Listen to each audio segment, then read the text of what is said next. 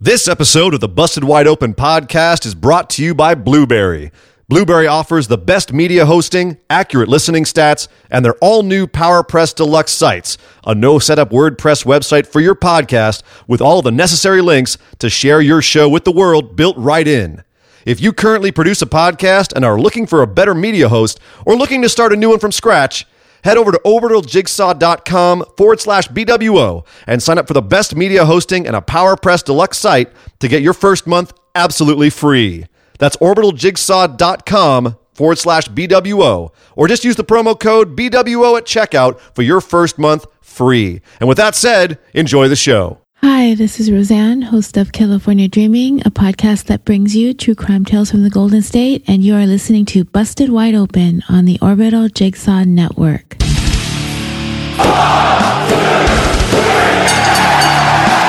You're listening to the Busted Wide Open podcast, dropping the elbow on the hottest topics in sports entertainment and the world of professional wrestling. With your hosts, Nick Howell and Sir Ian Dangerous. Coming to you from the Orbital Jigsaw Network Arena in sunny Southern California.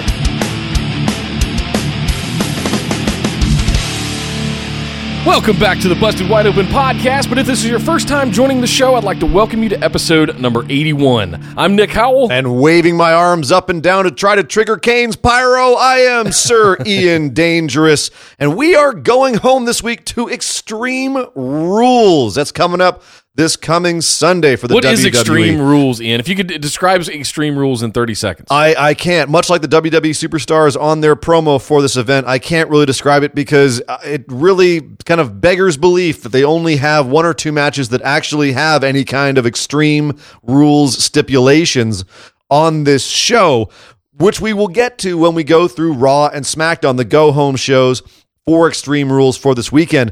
But that's not all we have today. We have a ton of other things to talk about. So much. NXT 205 Live, of course. Plus, I was there at the G1 special at the Cow Palace up in Northern California. That was an incredible event. I can't wait to talk about that, not only because it was a good show, but because a ton of stuff happened during it. In fact, we're going to kick off with some of that in a second here. But we also have listener questions we have to get to, some great ones this week I can't wait to talk about, plus a ton of other stuff. There's a lot to get through this week. Yes, but guys, if you want to keep up with the show throughout the week as we put these episodes together, head over to Facebook and join the Busted Wide Open discussion group.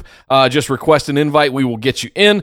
Fun memes, lots of good conversations, and listener questions as well every week. You can also come hang out with us on Twitter at BWO Podcast. And hey, big announcement, we're going to be doing a live test next week before we go live on August 2nd. That should be in the big news, right? that's bigger than the big news. We're doing that before the big news, yes. Actually. So August 2nd at 5 p.m. Pacific. Just mark your calendars. That's when we're going to be doing every Thursday at 5 p.m. Pacific. We're going to be live on YouTube. So if you've not yet subscribed to that YouTube channel, you can find a link to it either in the show notes here for the show or over in the Busted Wide Open discussion group. And what time are we going live on Monday again, Nick? We're going at Monday, we're going to do a live Pacific. test at 3 p.m. Pacific. So same thing, same rules apply. We'll be posting that later this afternoon with an event invite in Facebook. So again, yet another reason to come get into the Busted Wide Open discussion group on Facebook. You get all of these hot news and links. But Ian, where do we go from here? I think we need to start off. We need to start the show the right way, and that is with the big news. We've got to start things off with breaking news, like minutes ago. This just happened. Within the last hour, this just took place, and it is blowing up social media right now. Ring of Honor and New Japan Pro Wrestling have announced a combined G1 Supercard to be held at Madison Square Garden next year. But that's not it. Where is it going to be? It's going to be in Madison Square Garden, but it's going to be on WrestleMania weekend. What? On April 6th, 2019, Ring of Honor New Japan Supercard at Madison Square Garden. So this is crazy on a number of levels. More wrestling on more WrestleMania weekend? What? I don't know if this could be a bigger thumbing of the nose to Vince McMahon if they actually tried. Obviously, there was some issues with Ring of Honor trying to get an event at Madison Square Garden. It was blocked, apparently, by someone high up in WWE, and Sinclair Group, who owns Ring of Honor, threatened to sue. for this. And I guess that all got dropped because it is officially announced now that Ring of Honor and New Japan will be having their biggest combined show of the year opposite WWE's biggest show of the year in WWE's house. Well, Madison Square Garden has traditionally been where WWE came from. That's where they were in the 70s as the WWF. I mean, that was their home. They were the Northeast, and that was coming out of Madison Square Garden. So this could not be a bigger shot fired over the bow than the two arguably biggest companies outside of WWE doing this. I mean, the only way it could get bigger is if Impact jumped in as well. So what's to rule that out? Oh my God, nothing. But we already know that like the biggest stars from Ring of Honor and New Japan have been announced to be there. So they're going to make this as balls to the wall bonkers a show as humanly possible. And speaking of bonkers balls to the wall shows, a quick note from the G1 up north. We'll talk about this a lot more later in the New Japan segment, but we do need to talk about an injury that occurred there. Hiromu Takahashi took a really nasty bump from Dragon Lee. He was getting, it looked like a butterfly suplex that just went horribly wrong. Yeah. Landed on his neck and was able to finish the match and do some crazy moves after that. That's incredible. But then, went to the back pretty quickly and apparently collapsed backstage and was taken to a hospital. The initial report was that he had broken his neck, but apparently they're backing off of that now and saying it might not be as severe as that, but they're definitely playing it hush-hush out of New Japan. He's made it back to Japan now, and he's being treated there, but we're not sure the extent of his injuries. Or what this will mean for his junior heavyweight championship run, if he'll have time, because we've got the G1 for the next month or so. He's not involved in that. If he will be able to have time off to heal and recuperate, if it's a light enough injury, to be able to then come back and defend it without having to drop his belt because of this injury. I'm thinking about next year as well, going back to what we were talking about before. So if you're looking at 2019... now you're looking at the G1 Supercard in April. You're going to have the G1 Special in June or July, and then you're going to jump right into the climax. It is going to be the summer of New Japan next year. And they've just been building, because last year was arguably one of their best years of all time. Yes. This year is already poised to be as good, if not better. And then next year is just going to be a massive incursion into the U.S. market, thanks to the help of Ring of Honor. So... yeah, lots to look at there. There are other injury news we need to talk about from G1, but we will save that for the New Japan section. There's a lot more we have to talk about there, because we need to talk about there's tons of enormous things that happened this week. The other big one, of course, Brock Lesnar. If you watched UFC 226, you saw Daniel Cormier win the heavyweight belt and immediately call out Brock Lesnar, who was there and jumped in the ring, and they started shoving each other, and then Brock gave a epithet and curse-laden diatribe after this, in which he called out Daniel Cormier for the UFC championship. He did not show up, by the way, holding the WWE Universal Championship, which he also currently is hijacking, if you will. Here's the thing, man. What does this mean that Brock is now apparently going back to UFC? Yeah, I mean, we know he's going through the testing regiment. So that's a clear sign that he's going back to UFC. Dana White did announce he was back in the USADA, the USADA testing. Right now, his time frame for getting through that, for clearing that, so that he'll be able to compete legally, is January. So he technically could compete in UFC in January. We did just get confirmation from Wrestling Observer that Brock is scheduled to be there at SummerSlam. So that could be our answer right there. I feel like I knew that already. I think since WrestleMania, and since it took that turn at WrestleMania back in April, that we kind of knew.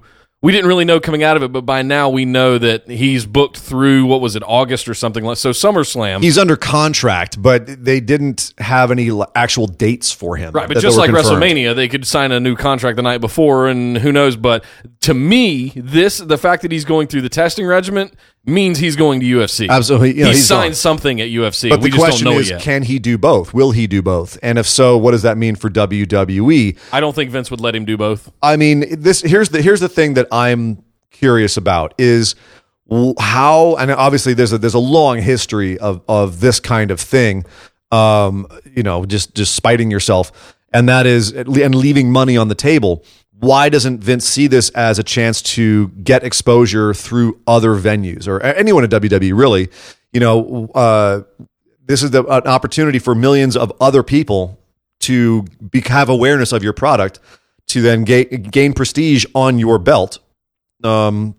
And I don't see any of this kind of cross promotion going on. Are you talking about him? He should have gone into the UFC octagon with the Universal Championship on his shoulder? Or the fact that on Raw, they didn't even mention that he was there. That Roman Reigns came out and had one small thing. Well, Brock was busy this weekend or something like that. Yeah. But they didn't actually take the time to say, that's right, our Universal Champion is going out and doing stuff other places and getting into very high profile situations other places.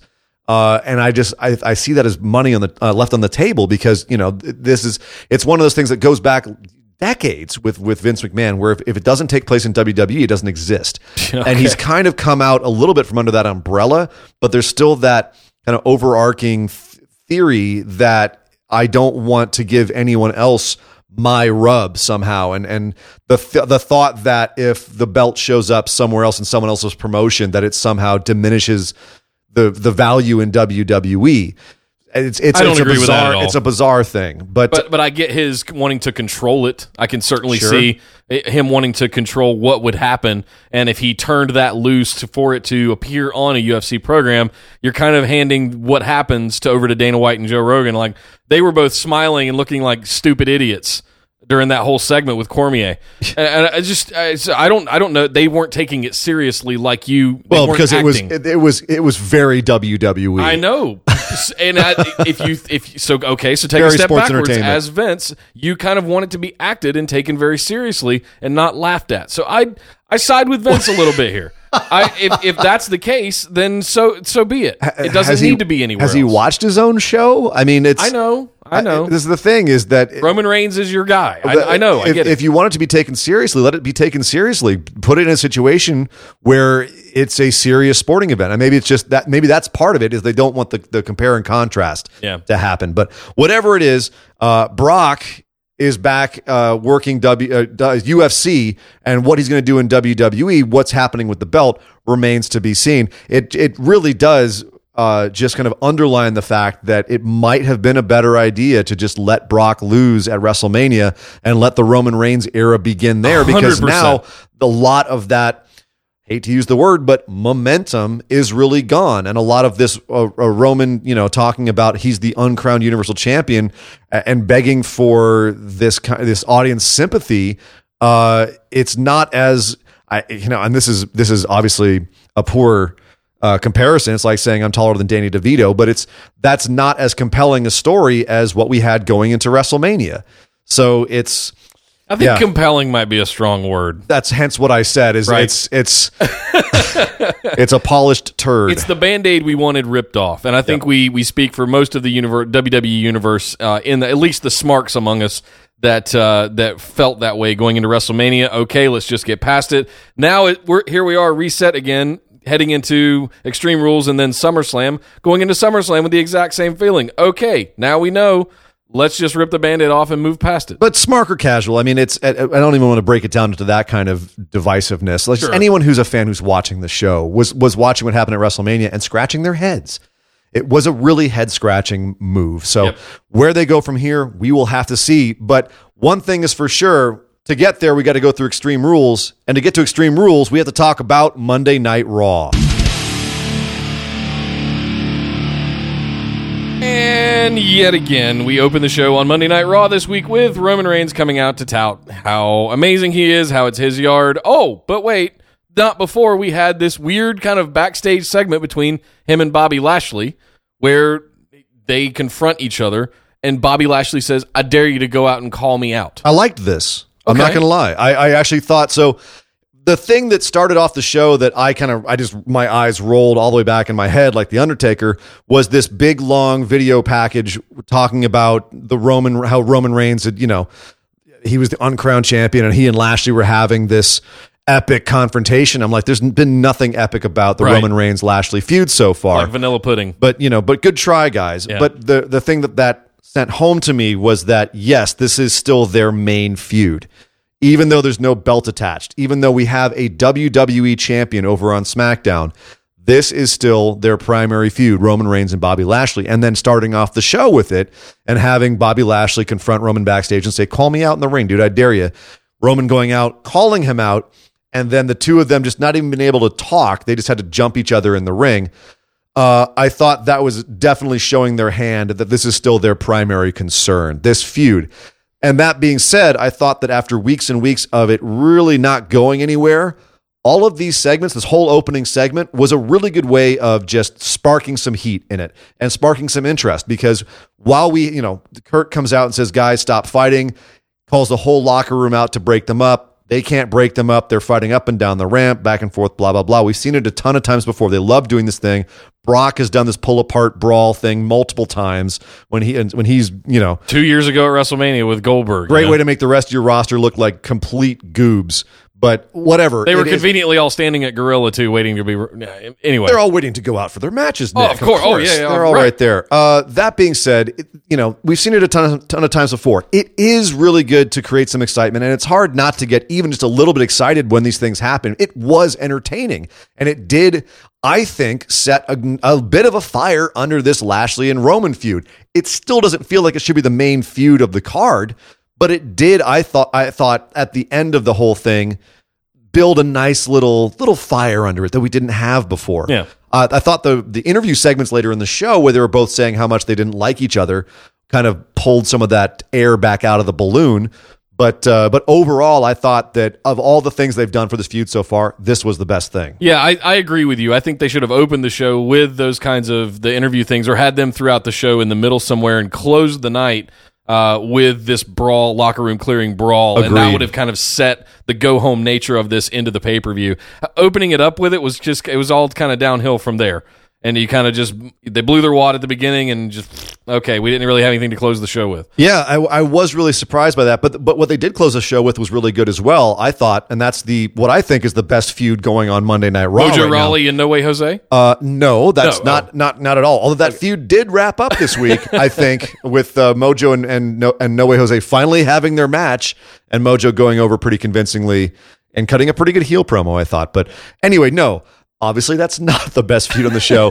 That would be Seth Rollins, Drew McIntyre, and Dolph Ziggler for the Intercontinental belt. What a shock. A feud with a belt is actually the most engaging thing on the show. Also because the three performers in it are doing really good work. Yeah. Although I thought that started off with the segment where Seth comes to the ring and says he can't wait to get his belt back, and Ziggler and Drew come out and make fun of him, and there was some really, really lame jokes shot back and forth across. I'm glad you said that, because that's what I wanted to really talk about in this. I thought the match itself, everything else was fine. This led into Drew getting mad at Seth, and then Seth and Drew having a match at the end of the show, which was fine. Jokes. That's exactly sheep thank you. Jokes. Yes, and it's making fun of a Scot about banging sheep. Yep. Okay. Never heard that before. Seth Rollins also wondering if Ziggler had Drew McIntyre working for him because he's got pictures of him doing stuff.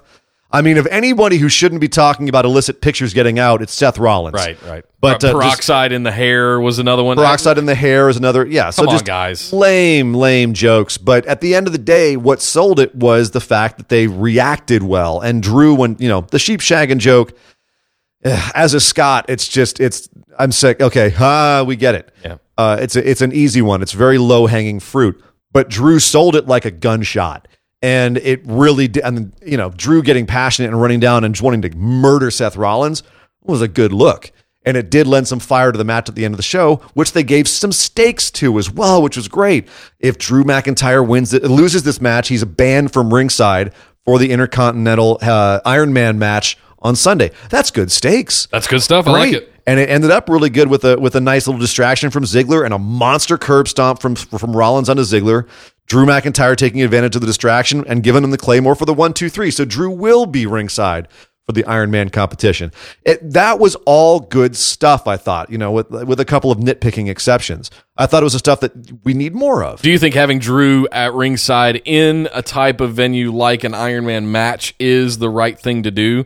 Knowing that there's going to be interference, knowing that it's not going to be a clean thing? I think if they go into it with the match booked like, yes, we all know Drew's going to get involved. Seth knows Drew's going to get involved, and then build it from there. I think that'll help. I think it will be fine, especially the level at which all of these guys are performing at now. It's nice to see Ziggler. The car was spinning out of control there for a while. He was going on a big skid. I think that's being righted right now. And as the trepidation that we had about him and McIntyre being teamed up at first is fading away because they are working some good stuff together. No, mine's still there. Mine's still there. I'm liking the dynamics. I'm already 3 months ahead fantasy booking. Like, how are they going to split these two guys up? Sure, so and we can get Drew out into singles some, competition. Yeah, but what they're doing that right now, given how tight the card is and how little wiggle room there is, I'm not mad with what they're doing about it right now. The other weird thing was that Jinder Mahal was trying to teach Seth how to meditate backstage, and it's like Mahal's gone back to being a 3MB punchline character again. It's going to happen. I think it's happening. The reuniting is going to happen. I don't know about 3MB, but he's going back to being his old punchline-y self. Comedy character, no good. Also in the comedy character, realm? This whole feud with Kevin Owens and Braun Strowman is staying weird, with Kevin Owens showing up at the doctor's note saying he can't compete, so he's going to hang out in Kurt Angle's office for the entire episode, and being generally annoying until Braun comes in and tells him that he stinks of fear and he can't wait to get him in a cage on Sunday. Kurt making the match while in the office. I don't get this. I don't get this feud at all. I don't get what they're trying to show about Braun, who's coming across like a big, scary bully monster now. Yeah. I don't get what they're trying to show about Kevin Owens, who comes across as a useless heel, not one that can actually hold his own. He just runs away. If we're not going to get vicious, murdering Kevin Owens that we know and love, I kind of like Kevin Owens as the little crybaby chicken shit that's running around telling dad about big bad Braun and running away from him and trying to get away from everything. What my concern is what they're going to do with Braun. Like, none of this is going to matter in about 3 months when he cashes in and gets the championship. What's this mean? So let's look at this on Sunday though. He murders if he murders Kevin Owens, and then what does that do for him? How does that help him in any way? I think it's massively slowing down. How does it help either one of them? Again, right. Well, it helps Kevin Owens if he's able to beat Braun on Sunday, but then where do they go from there? How does this continue? So does this go to SummerSlam? I mean, they need to keep Braun doing something to keep him away from the Universal title. Yeah, so I could see Kevin Owens pulling it off on Sunday, if only to extend this further. Oh, and to say that we while they were in the office, Kurt Angle did book it as a steel cage match. I don't think we said that. I did. You did say that. Match, okay. Yeah. And that was my whole thing. Is he hasn't? The point of a steel cage match is if someone keeps escaping, or then you make them get in a steel cage to make them fight. Well, here's the problem. Kevin Owens has been trying to get away this entire time. Like, he's been able to escape. Like, it's not like Braun hasn't been able to get his hands on him time and time and time again. Like, he hasn't been escaping. So I don't get the logic of this other than, hey, it's Extreme Rules. We got to have something. Here's a cage match. Yeah, it's extreme. So we'll see. I'm curious where they're going to go with this, but I'm not too happy with how they're treating either of these guys in this feud now. They need to go back and watch that Sandman entrance video where he's smashing beer cans on his head to bust himself open before he ever gets to the ring. That's extreme. And then the match was like nothing. It was all about the entrance. Yeah, right. People should just watch that just because. Right. But in other news, we had Natalya and Nia Jax teaming up against Alexa Bliss and Mickie James in kind of a typical pointless tag match before a singles match. The only real takeaway from this was that Nia Jax was back to her dominating self, just dominated Mickie James. Pressed her up in the air and then drops her. Really strong going into this. Alexa looked like she was willing to get a kendo stick and take it to Nia. Nia took the kendo stick away from Alexa and then really awesomely, I thought, broke it over her knee and hucked it at her. I thought it all looked, that whole part. And then Nia's also her promo afterwards about how she's going to kick Alexa's butt. I thought that all worked to hype this match up a little bit. The rest of it I could have done without. Yeah. The whole, Natalya and Mickie tag team match, it was filler. But I thought the very end of this, I'm like, cool. All right. We got the last little cherry on top that we need for this Sunday. Let's go. Let's do this because we all know the outcome of this match. Yeah. Next up, we had a whole big segment involving Finn Balor, Bobby Roode, Baron Corbin, and Elias. Elias came out to the ring, did his typical thing. And somehow I don't really remember how this got to a tag match. Well, basically, I don't know if I tuned out or what happened. Well, it had been set up that you were going to have Finn Balor and Bobby Roode versus Corbin, and they didn't really clearly say who was going to be the other person. Right. So when Elias was in the ring, we had no idea where he was really going until he called out Corbin, and they had a nice little sing-along, the Itsy Bitsy Balor, because there's this whole like small guy versus a giant thing going on between Finn and Corbin right now. Sure. That whole segment, of course, like most Elias bits was fun. That was amazing. And then we had a tag match where Bobby Roode ate the pin after an end of days. This obviously building up for the match on Sunday, Finn Balor versus Baron Corbin, which I am looking forward to. I think might be the sleeper match of the show if they pull it off. But the real takeaway from this for me was just kind of how far Bobby Roode has fallen. Yeah. Really. Continues to fall. Yeah. I mean, Elias at least still has kind of a place, even though he's not like, and he looked good in this match. Yeah. He doesn't have a match on Sunday, but when he shows up, it's a moment. When Bobby Roode shows up, it doesn't feel like as much of a moment anymore. And the fact that he's showing up on main event and eating pins in tag matches for matches that he's not even in for the pay-per-view, that's not a good look. No, not at all. Worried about the trajectory of Bobby Roode. What's going on with Bayley and Sasha's therapy right now? I noticed that it wasn't Dr. Shelby this week, which I kind of went WTF. That was kind of all you need to take away from it. Yeah, that's all you need to take away. There was no Shelby. There's no nothing. We said last week, remember, that Shelby was the only good thing about the segment. The saving at the end that he did, yeah. Oh, just all throughout the segment. He was just great. It was great. Yeah. But this week we had a whole other therapist. We only had, I think, 2 or 3 segments where we saw them in therapy in the same room with a new therapist for some reason. We had one segment where we could actually hear them talking, and it was just, yeah, she doesn't like me. She's been mean to me ever since NXT, blah, blah, blah, the same old thing. And then all the other ones, we couldn't really hear them. And it was just, by the way, they're in therapy, which is just, it's been kind of the story of this feud is, as soon as you turn on some heat, as soon as something good happens, they just turn the burners down and it cools down for a while. And it's just the stop and start is just not good for this feud. They need to get, like the heat that they had in San Diego when Bayley finally blew up and turned on Sasha. People blew up. It was great. I did. Now, nothing. Yeah. And we're back down to... And I can only think that they're saving this for SummerSlam to have some sort of callback to their match in Brooklyn. The difference between that match and this match is that match had months and months and months of intense build before it. So what are they going to have for this SummerSlam if they finally turn the burners up after Extreme Rules on this?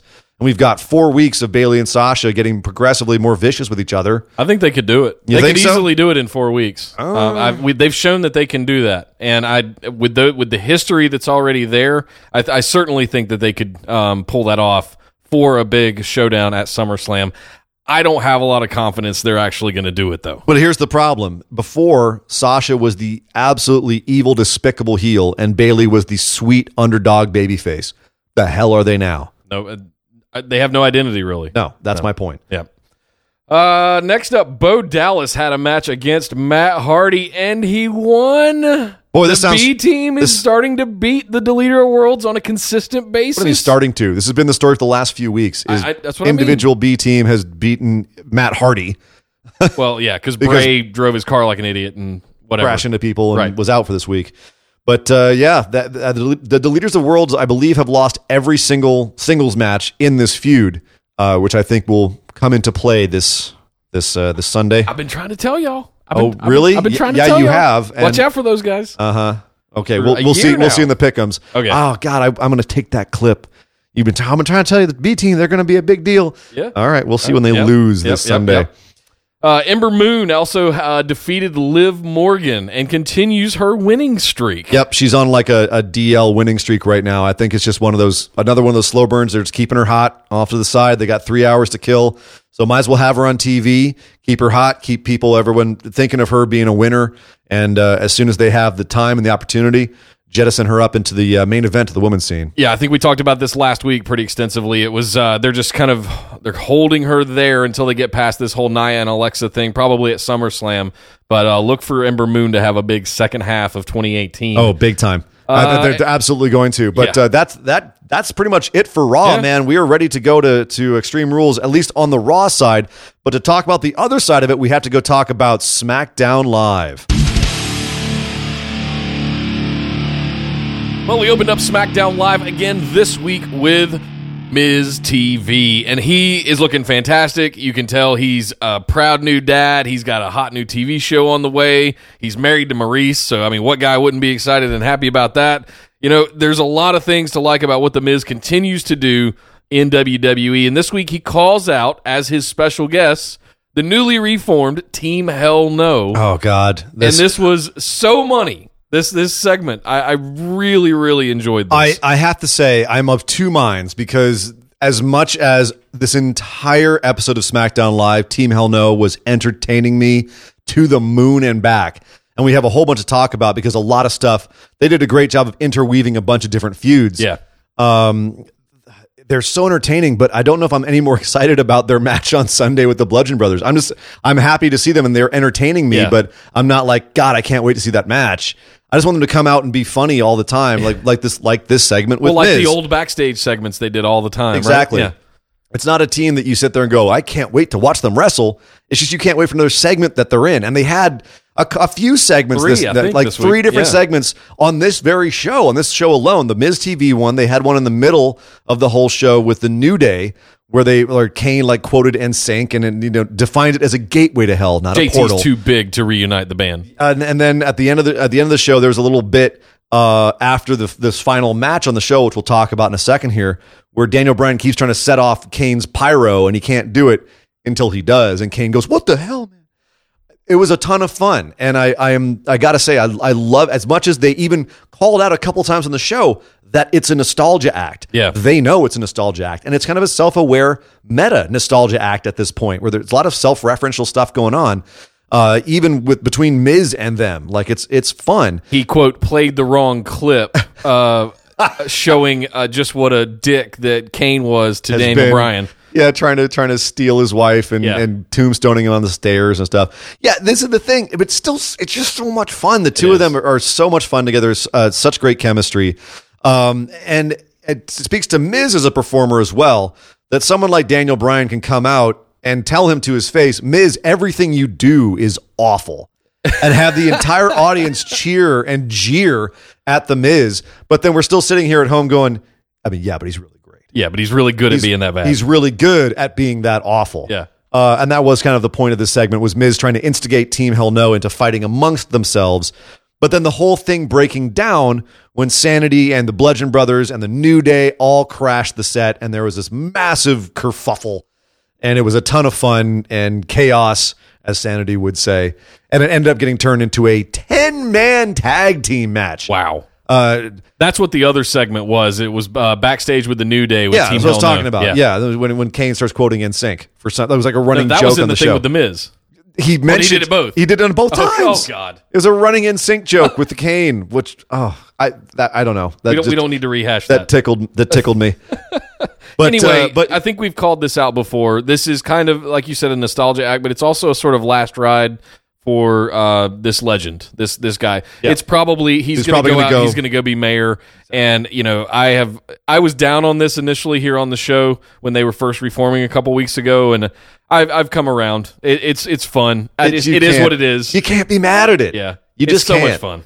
But the Teddy Long special, the 10-man tag match at the end of the show, that was even nice, fun chaos with Daniel Bryan picking up a win over what's his name from Sanity? God, not Killian Dane, not Eric Young, the other one. Yeah, Eric Young. Eric Young. Okay, Eric Young. Right. Yeah, thank you. I had a complete brain fart there.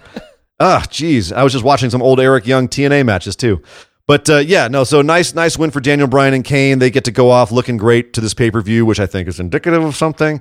And I think that maybe the last time we see Kane on TV for a while. He may show up next week, but then after that, the mayoral race happens the very first week of August, I believe.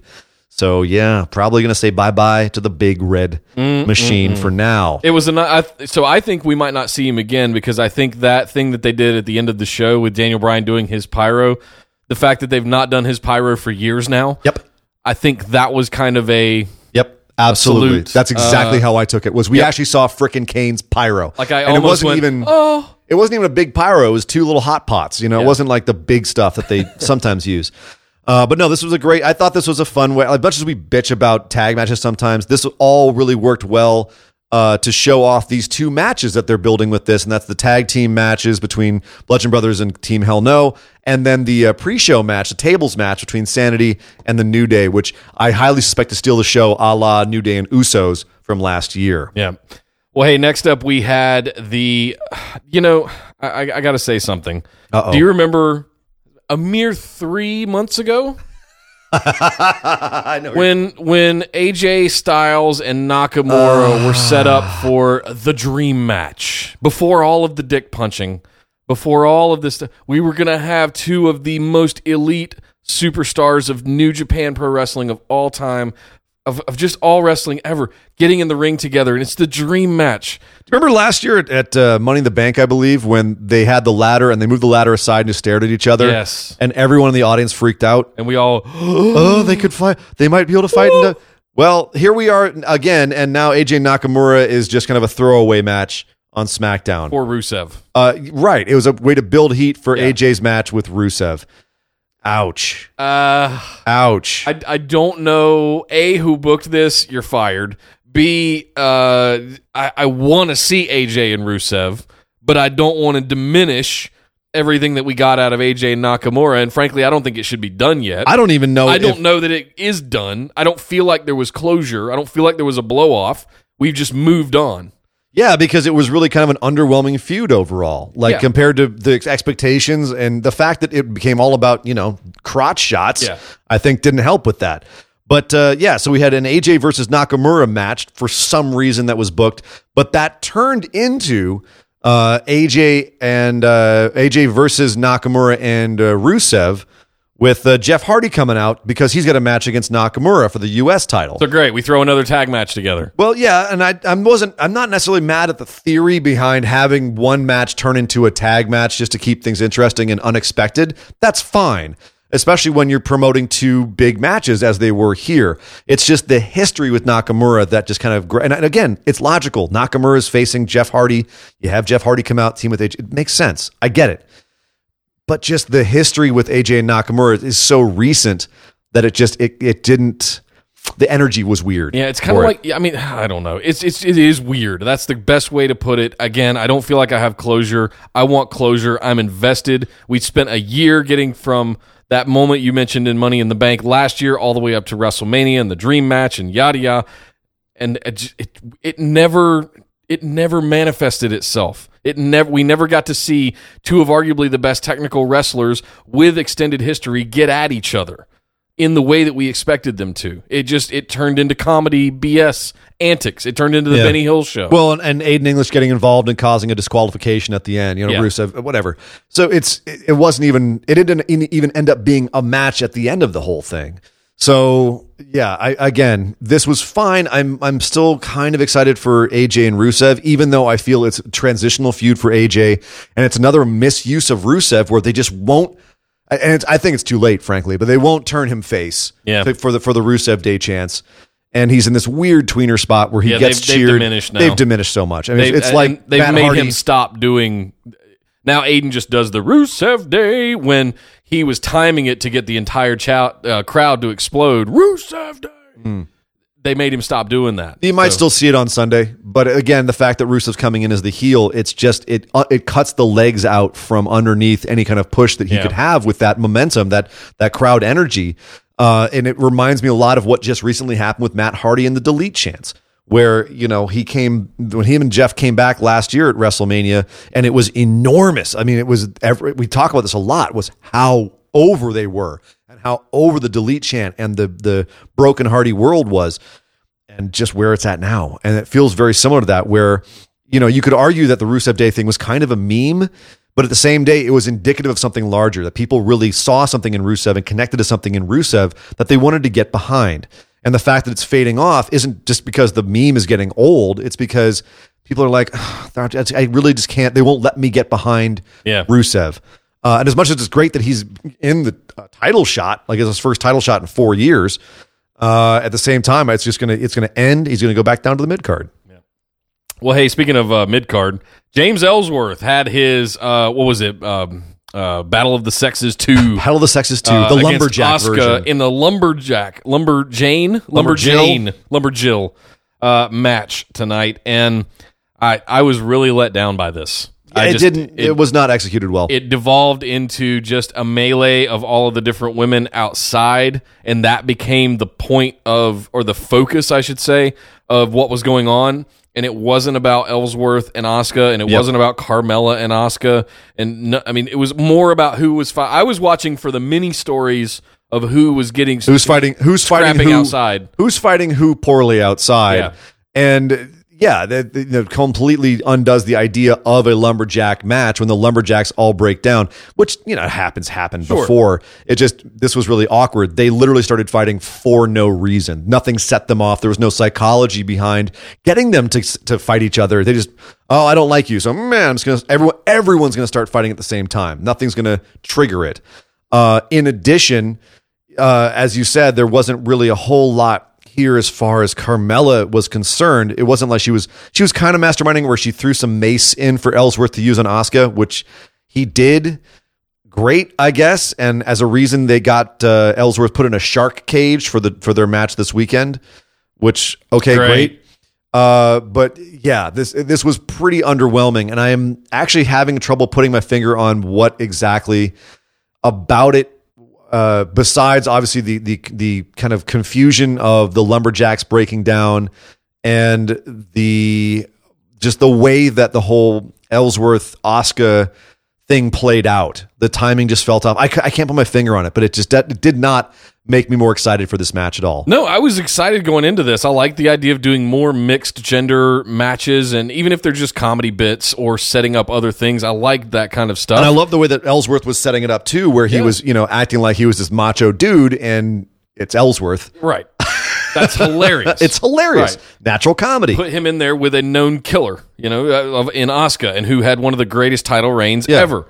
And yes, you expect some things to happen, but yeah, I knew going in that there would be some antics here, and it would set up somewhere where Carmella would come in and just kick her in the face and 1-2 and whatever, and they run away. It's kind of their MO at this point. Yeah, and I'm hoping against hope, even though my instincts tell me otherwise. I'm hoping that they pay this off this Sunday. I'm hoping that there's some payoff of this. This was another tease that we all want to see Asuka kick James Ellsworth's head off for real and really break Carmella's arm, or just really mess her up. We all want to see that. And that's part of the basics of building a good wrestling program. Right. Is just make it so you want to see that heel get their comeuppance so badly that when they do, you pop, right? Yep. I'm hoping that's what they do here, and it's not going to be a finish where we take the heat from this and try to keep it on Carmella by letting her go over Asuka, and then all of a sudden we really hate Carmella going into whoever her opponent is at SummerSlam, whether that's Charlotte or Becky or whatever. I'm really hoping for the former, because I don't know if they can keep this up before this becomes X-Pac heat on Carmella, which it's starting to turn towards already. Yep. Last up, we've got Sin Cara had a match with Andrade Cien Almas. We've been waiting for this for quite some time. Wasn't really sure if it was some sort of injury to Sin Cara. It was a legit injury to Sin Cara that pushed this off, which is too bad, because as we saw with this match, it was worth the wait. They only had about 5 or 7 minutes to do this match, but my God, they did a good job with the time they had. Yep. Holy, this might be the best Sin Cara's looked since NXT. So we talked about the iterations of Sin Cara over the years. This new version. This is a new one. This right? is the new Sin Cara. Yeah. But this has been a long time since I've seen him look this good, and maybe it was just Andrade bringing him up. But I think there's a lot of moves that Sin Cara was doing that was all him, and he looked great. It was just a very exciting, well-told match of Andrade beating him down and finally taking him out and looking dominant. Does this go anywhere from here? I don't think so. I think that was it. I think they're ready as soon as Extreme Rules is over to put Andrade somewhere, and I'm looking forward to wherever he goes. And I'm hoping it's somewhere big, because that boy is going to go a long way. Well, before we get out of here on SmackDown Live, we did have one segment before the show where Samoa Joe attacks Ty Dillinger. What are your thoughts on this? Are we going to have a feud with Ty Dillinger and Samoa Joe? No, this was only available on WWE.com, or if you were obviously in the arena. But I think this was telling us that they know, we're like, no, Samoa Joe's still here. He's still a killer. Another one like Andrade Cien Almas, they're waiting to just, drop the other shoe on. It's so people that are wondering, where's Joe? He's still there. They just don't have a program for him because, we have co-branded pay-per-views now. There's only so much room. Well, hey, there's SmackDown Live, guys. Ian, let's jump right in and do our pick'ems for Extreme Rules. We did get the announcement that there is going to be a pre-show of New Day facing off against Sanity in a tables match. Yep. As much as sometimes we like to say that pre-shows that's just the nature of a pre-show match. This is like a main card match. We're getting on the pre-show. Remember last year we had New Day and Usos like opening doing pre-show matches and they would steal the show. And that was what they said at the time was you can put us on the pre-show all you want. This is when the show starts. Is when we go out for our matches. You said Corbin and Finn might be your sleeper match. This is mine. Oh no, I don't think this is a sleeper match. I think if you watched any of the New Day and Usos last year, they're fully capable of stealing the show. Yeah. So I'm what I meant by sleeper is like it could steal the show. It could end up being the match of the show. Oh, I think it absolutely has a chance of being one of the matches of the show, if not the. Yeah. But who do you have this one? Who's going over, New Day or Sanity? I think Sanity needs the win to kind of cement them, so I'm going to go with Sanity. I think New Day is going to be fine regardless. And if we get a feud out of it, great. I don't predict a program, but Sanity gets this win to kind of have their sort of signature win and cement them as a stable on SmackDown Live. I agree. I think Sanity's taking this one as well. I think they definitely need the momentum. That's the third time on the show I've used that word. God. Damn you, Michael Cole. I'm going to have to start bringing scotch and doing shots. Oh, that might encourage me to do it, sir. Yeah. No, I think Sanity's taking this as well. I think if we do go towards a program a la the Usos and New Day last year, this is a good start for it. It started do the same thing you did last year. It worked last time. I don't see any reason why it wouldn't work again with different team opposite New Day. Sometimes if it ain't broke, don't try to fix it. So yeah, I think Sanity's taking this one. We're going to head into a nice long program. New Day can take the next one if they want. Nice. Next up in the main show card, Finn Balor faces off against Baron Corbin. Who do you got here? Finn Balor. Finn Balor. Yep, all right. they've been building this up too long as the David versus Goliath story. I don't see a long-term feud going on here, really. I think this is going to be a quick one and done. Yeah. Obviously, if Corbin does pull this out, there's more to it. We'll probably go ahead with it to SummerSlam. But given how packed these cards are these days, I don't see this going much further. No. So I think Finn's going to take it here and put this guy behind him. I agree, but I disagree. I think Baron Corbin is going to sneak in an end of days and absolutely put him down. I think it's going to be Finn on just crazy Tasmanian Devil offense like you normally see him, but Baron Corbin's going to sneak one in at the end of it, do something dirty, whatever. Baron Corbin's your winner of the match, even though Finn looks good. Basically, what you're saying is it's going to be every Finn Balor match for the last 2 months. Yes. Again. Because they've been telegraphing it to us this whole time. Gotcha. Next up, Braun Strowman and Kevin Owens in a steel cage match. Who do you got here? I am going to go for the wild card. The Vegas odds say otherwise, but I'm going to say Kevin Owens is taking this one.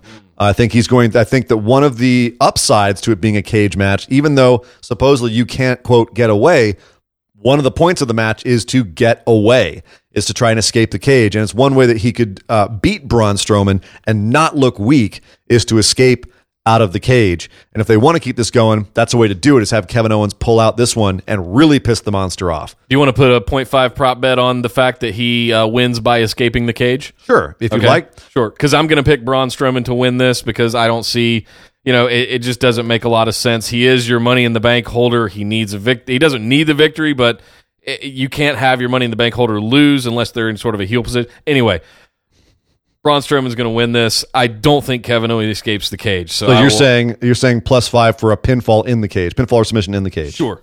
All right, plus 0.5 to you. Far be it from you to pick against your boy. I can't pick against Braun Strowman. No. Next up, we have the Deleters of Worlds. I guess Bray Wyatt will be back by Sunday. He's done his reckless endangerment stuff. Bray Wyatt and Matt Hardy facing off against the B team of Curtis Axel and Bo Dallas. Who do you got, sir? This is an easy one for me. Deleters of Worlds. They've been being beaten by the B team consistently for so long. I think that it's pretty clear that they're going to have a bit more of a reign. They got more to do with them, and this has just been a way to just keep things circling. I think the Leaders of Worlds will retain and hand the B team their first loss. Ooh. See, I have some interesting, weird fantasy speculation about where this is going to go, and I need to preface this a little bit by exemplifying just how dead the effing tag division is on Monday Night Raw. So I wouldn't no put kidding. it past them putting these belts on the B team, I believe, to split up Matt Hardy and Bray Wyatt at some point in the near future, because I don't think this is going to last forever. I think it's going to be a transitional title reign in order to somehow reboot the Monday Night Raw tag division. So maybe it's AOP that comes and destroys them after Extreme Rules. I think B Team is going to pull out a little sneaky win here. Yes, as you Take said the earlier in the titles. show, you've been telling us that for the longest time, that Yes. B Team is going somewhere. Yes, they are. For a year, I believe you said, Yes. with the Miz Taraj. I'm the telling B you Team. guys about this Bo Dallas guy and Curtis Okay. Axel for a long time. All right. Well, Yeah. we will have to see come Sunday. But in the meantime, who do you have between the Bludgeon Brothers versus Team Hell No for the SmackDown Live Tag Champions? See, this is probably the hardest one for me to book or to pick, because I'm sitting here going, can the Bludgeon Brothers lose? They really haven't done anything other than show up in costumes and beat the hell out of people. I don't know that anybody's really invested in them other than Vince.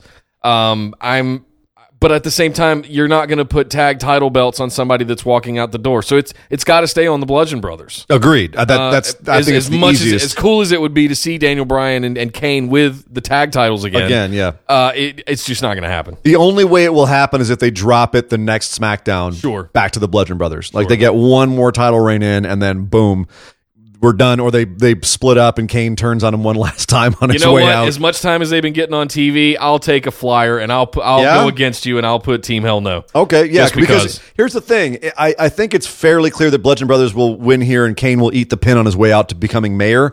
But at the same time, there is the outside chance they could still pull it off with Team Hell No picking up the victory if Kane eats the pin and gives up the tag championships next SmackDown. They could absolutely do that and get away with it in storyline and outside of storyline. Yeah. So we will see. Although I believe at this point, Bludgeon Brothers are undefeated as a team, so that would be a pretty big deal to hand them their first loss. But we will see come Sunday. Yep. Next up, we've got Jeff Hardy versus Shinsuke Nakamura for the U.S. title. Who do you have here? I think I've been speculating for quite some time that, and both of us have, that Knock needs a title, needs a reign, needs a signature win of that sort, and I think this is going to be it for him. I think this is going to be the first title reign for Shinsuke Nakamura, and I actually kind of like this, that it's not the WWE Championship as we thought it would be several times in the recent memory. So I'm picking Nakamura here because I think this is going to be his first big run, and there's no reason for it not to. Jeff Hardy will be fine. I love that he's in the makeup. Maybe it sends him back down deeper into that hole of where he finds it, and he comes back just with this renewed vigor. But if you've been watching Jeff Hardy's matches lately, it's a lot of spot fests. He's not really doing anything creative. If you've been watching Jeff Hardy's matches for the last 25 years, they're all spot fests. It's a whisper in the wind, trying to do swinging neck breakers, finally landing a swanton bomb, and But he's telling a good story with it. He had a good match with Miz last week. I thought it told a good story. And his work this week was also pretty good. As much as he had spots, he still can tell a good story while he's doing it. Sure. That being said, I'd have to agree with you. Nakamura is taking this one here. It's been too many times where he's almost gotten a title. If he loses this one as well, it's really going to take some money out of his stocks. And especially because Jeff Hardy, as you said, can't afford to lose. He's looked really strong for the last couple of weeks. It's not, at this point, it's not going to hurt him too much to have Nakamura go over him, especially if it's in some sort of skullduggerous way. Yeah. So, yeah, I definitely think Nakamura not only could, but should take it this Sunday. Prop bet on whether or not Nakamura dick punches Jeff Hardy. I refuse to engage in that kind of speculation. All right, sir. moving on. Next up, we've got Roman Reigns facing off against Bobby Lashley. Who do you got here? Roman Reigns. Roman Reigns? All right. Yep. I'm so bored with Roman Reigns. There's no way Bobby Lashley's winning this. No, it's not, man. Come on. Roman Reigns. This was originally supposed to be a number one contendership match. I'm not sure why it's not still, because now there's just really no point to it. There's no stakes other than bragging rights or whatever they've made up for this. Here's the bonus point for this one. This is going to be a full point, not a point, not a 0.5. This is a full bonus point. Okay. Will this be the main event of the show? Will this be the final match of the show? A match that does not involve a title, a match that does not have any stakes whatsoever other than personal pride as they've built this. Will this be the final match of the show solely because it is Roman Reigns? Yes. Wow. No, not solely because it's Roman Reigns. Solely because I've been watching the advertising for all of the programming this week. And if you any Extreme Rules thing, all they do is talk about Roman Reigns and Bobby Lashley. They are setting it up to be the closer. And main they don't event. even have an Extreme Rules match. Like There's nothing extreme about this match. Those adverts aside, I would have easily said AJ Styles and Rusev for the WWE Championship will be the main event closing the show. But that said, they've barely mentioned that in any of the advertising. Yeah. Which kind of tells you what they think about Rusev. Well, and that's kind of my point is based on Roman Reigns or Bobby Lashley and how they're positioning them in the company versus how they're positioning AJ Styles and Rusev. Who do you put on last if you're someone in the WWE? Right. I think it's a no-brainer, and it's sad that that's the case. Moving on, Carmella versus Asuka for the SmackDown Live Women's Championship with James Ellsworth hung above the ring in a shark cage. I think I've said this before, and you've doubted it because you don't know how to get it off of her or once you put it on her. I think there's a good chance Asuka takes it here, and I think the dynamic of having Ellsworth up in the cage, not in her corner, and not able to interfere in any way, this has to be a clean match, or if it's going to be champion's advantage because it's just a straight up match, right? There's no extreme parts of this, right? Is that fair? I'll let you finish. Okay. So from my point of view, I'm going, at some point they've got to let Asuka win something. Because, I mean, damn, since WrestleMania, she hasn't won a damn thing that I can remember other than tapping out James Ellsworth. I mean, like, congratulations. So at the end of the day, I'm going, when are they going to give her this? But at the same time, I agree with you. That's like, how do they get it off of her? How do they move forward? I want to see Asuka win. I'm taking a flyer here. I want Asuka to have this championship. And I think it would be better matches, better for the show to have her going up against Charlotte, Becky, whoever it's going to be later in the year, than Carmella. Sadly, I agree with you on all that, except for the fact that Asuka's not going to win. It's going to be Carmella. I don't know if you've ever seen a shark cage match before, but they always get out somehow. Somehow there's always something. Enzo had oil or something. He was oiling there's himself always up. Some way that they get out, and get free and get down somehow. So I see. Did Jericho get out when he was in the not the festival? I can't remember off the top of my head right now. I'm too busy thinking about Ellsworth covered in oil sneaking through the bars of a cage. But somehow he does have an advantage of not having a chin, and it allows him to get through the bars easier. God, watch that become a thing. That's going to be man. Careful. No, I think that there's definitely going to be some skullduggery here, some sort of kerfuffle, some sort of nonsense, and Carmella will once again screw over Asuka and retain the title. And it's not going to be something that, in theory, in their minds, will not hurt Asuka because it is a muddled finish. Yeah. It's not a clean finish. And so it won't, quote, hurt her as much. But I think Carmella retains all the way to SummerSlam. And whoever, if it's Asuka still, or I think if it's Becky or Charlotte, will finally beat her. That's where she's going to drop it. I kind of agree with you there. I'm half considering changing my pick on this one. Faces don't usually win at SummerSlam, but that could be one I could see happening. Yeah. Well, hey, next up, we got a couple more. Nia Jax facing off against Alexa Bliss for yet another iteration of the Raw Women's Championship. Who you got here? Bliss all the way. Yep, same. Yeah, there needs no real discussion. No, that's Ronda will get involved somehow and screw it up or something. Bliss is definitely retaining. There's no way Nia gets it back because there's no story between her and Ronda Rousey. I think this is and they are so high on Alexa Bliss that it beggars belief. We just saw an advertisement for Table for Three today where it was Trish Stratus, Lita, and Alexa Bliss. And if that doesn't tip the scale as to where they're at with what they think of Alexa Bliss, I don't know what does. So I could see this match ending in DQ where Nia takes the win, but doesn't get the championship. Alexa Bliss retains. Absolutely, yeah. I think this match is one of those that's. It's not about who's winning. Alexa Bliss is going to retain regardless. Yeah, let's clarify that we're not calling necessarily Bliss to win per se. Yeah. She is retaining the belt. Yeah, exactly. She's retaining the belt. That's what we were saying on both of those. Next up, this is a big old card because we got 4 hours to cover on every pay-per-view now. Dolph Ziggler versus Seth Rollins for the Intercontinental Championship in a quote-unquote Iron Man match that only goes 30 minutes, which I have a hard time calling an Iron Man. That's more like a Copper Man match. Yep. It's like a bronze match. Yeah, really. Settle down over there, New Japan. So all their matches are like 30-plus minutes, right? I'm just thinking about Brett and Shawn and other Iron Man matches I've seen that are real Iron Man matches. Settle down a little bit more. This isn't. Come on. Kurt Angle and Brock Lesnar. Come on. Yeah. I hear you on that one. I don't know on this one. I want to say Seth picks up the victory, which leads into a feud with Drew McIntyre. That's what my gut's telling me, and I'm going to go with it. I think Seth wins here, somehow overcomes the fact that McIntyre is at the side. Maybe that's the thing that embroils the feud going forward, but ultimately ends up screwing over Ziggler at the same time, so it breaks them up. We lead into a program with Seth Rollins and Drew McIntyre. Am I dreaming and living in a fantasy world right now?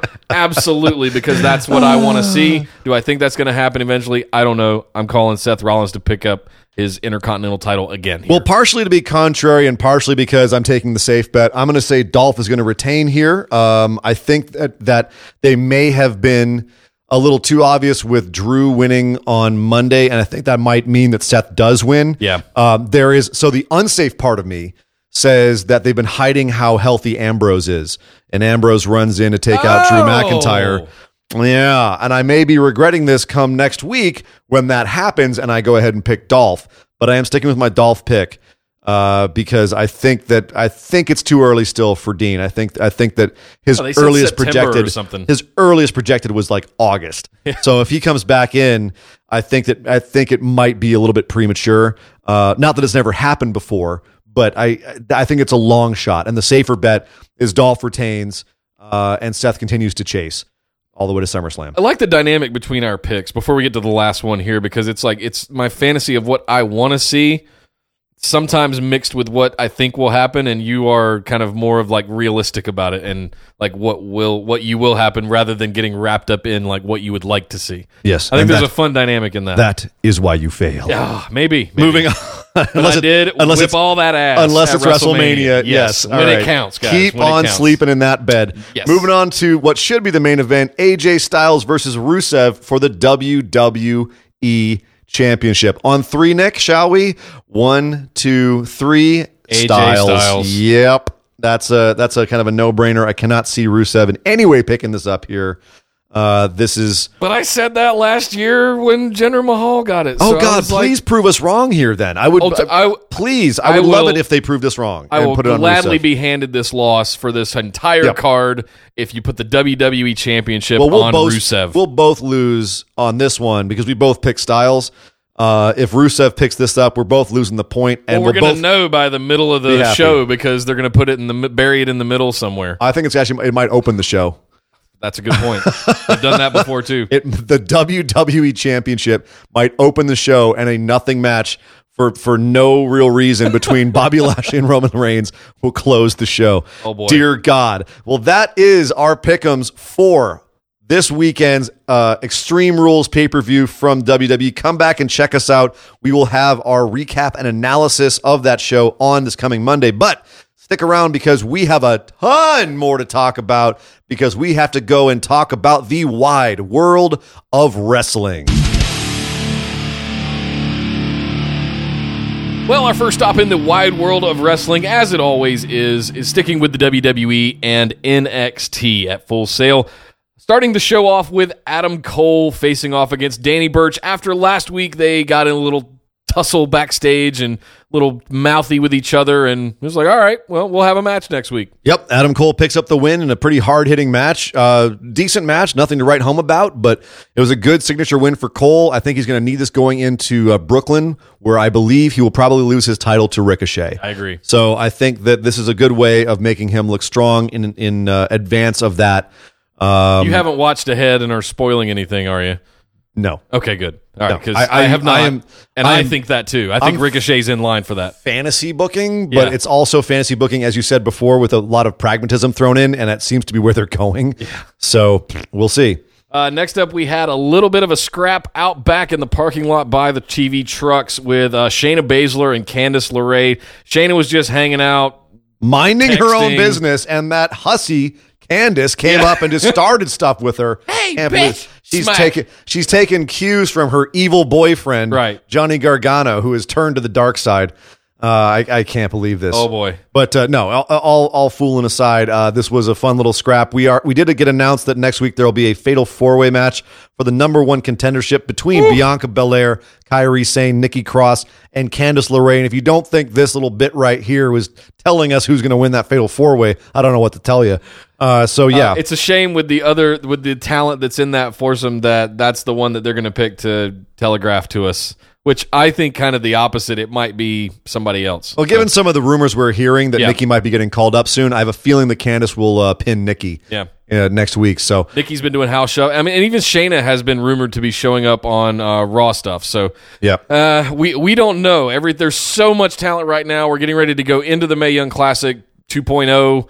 The women's division is especially exciting right now, both on the main show and in NXT. Here's a speculative idea. Yeah. Okay, so this is going to take a second, but Candice LeRae wins number 1 contendership, faces Shayna Baszler at Brooklyn. Meanwhile, Ciampa beats Aleister Black in 2 weeks to pick up the NXT Championship, faces Johnny Gargano at Brooklyn.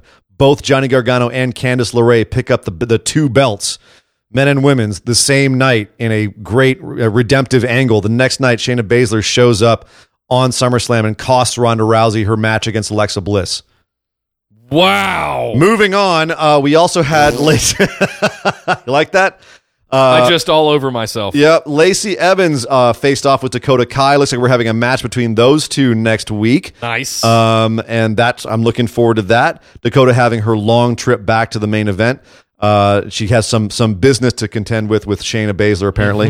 Kairi Sane had a match against Vanessa Bourne, who I have been very down on. She looked better here, but still not 100% great. Yeah. But Kairi did pick up the win here, looked really good and strong doing it. We almost had a second Japanese person with a broken neck this week after that rope spot that she did. Damn, that's cold. Kind of threw her over. Cold. I was like, oh, I think we both cringed a little bit. Yeah, but if you're wondering why Kairi and Bianca have been winning their matches lately, it's because they ain't going to win the number 1 contendership match next week. Just saying. As we mentioned earlier, Johnny Gargano is skulking around, being very vicious looking, and he had some strong words from Aleister Black about how Aleister could not lose the NXT Championship to Ciampa.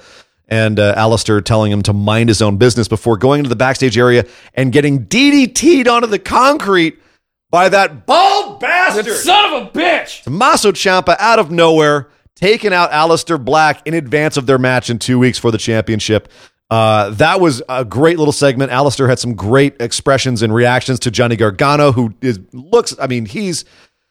I gotta say, I love the new character change with Johnny, where he's almost like scarily psychotic and strung out. Yeah, like strung out. Yeah. That's a really good way of putting it. Yeah, like that. He's like Ciampa has messed him up. He's been at home doing PCP too much and just is running around just. He's up. Ciampa! He's up all through the night, high on meth, searching for like videos and pictures of Ciampa online, and then like deconstructing them in Photoshop and like posting them on his wall and throwing darts at them. And yeah, I could go on, but I will not, because we have to talk about the main event of the evening, and that was the tag match for the NXT Tag Championships.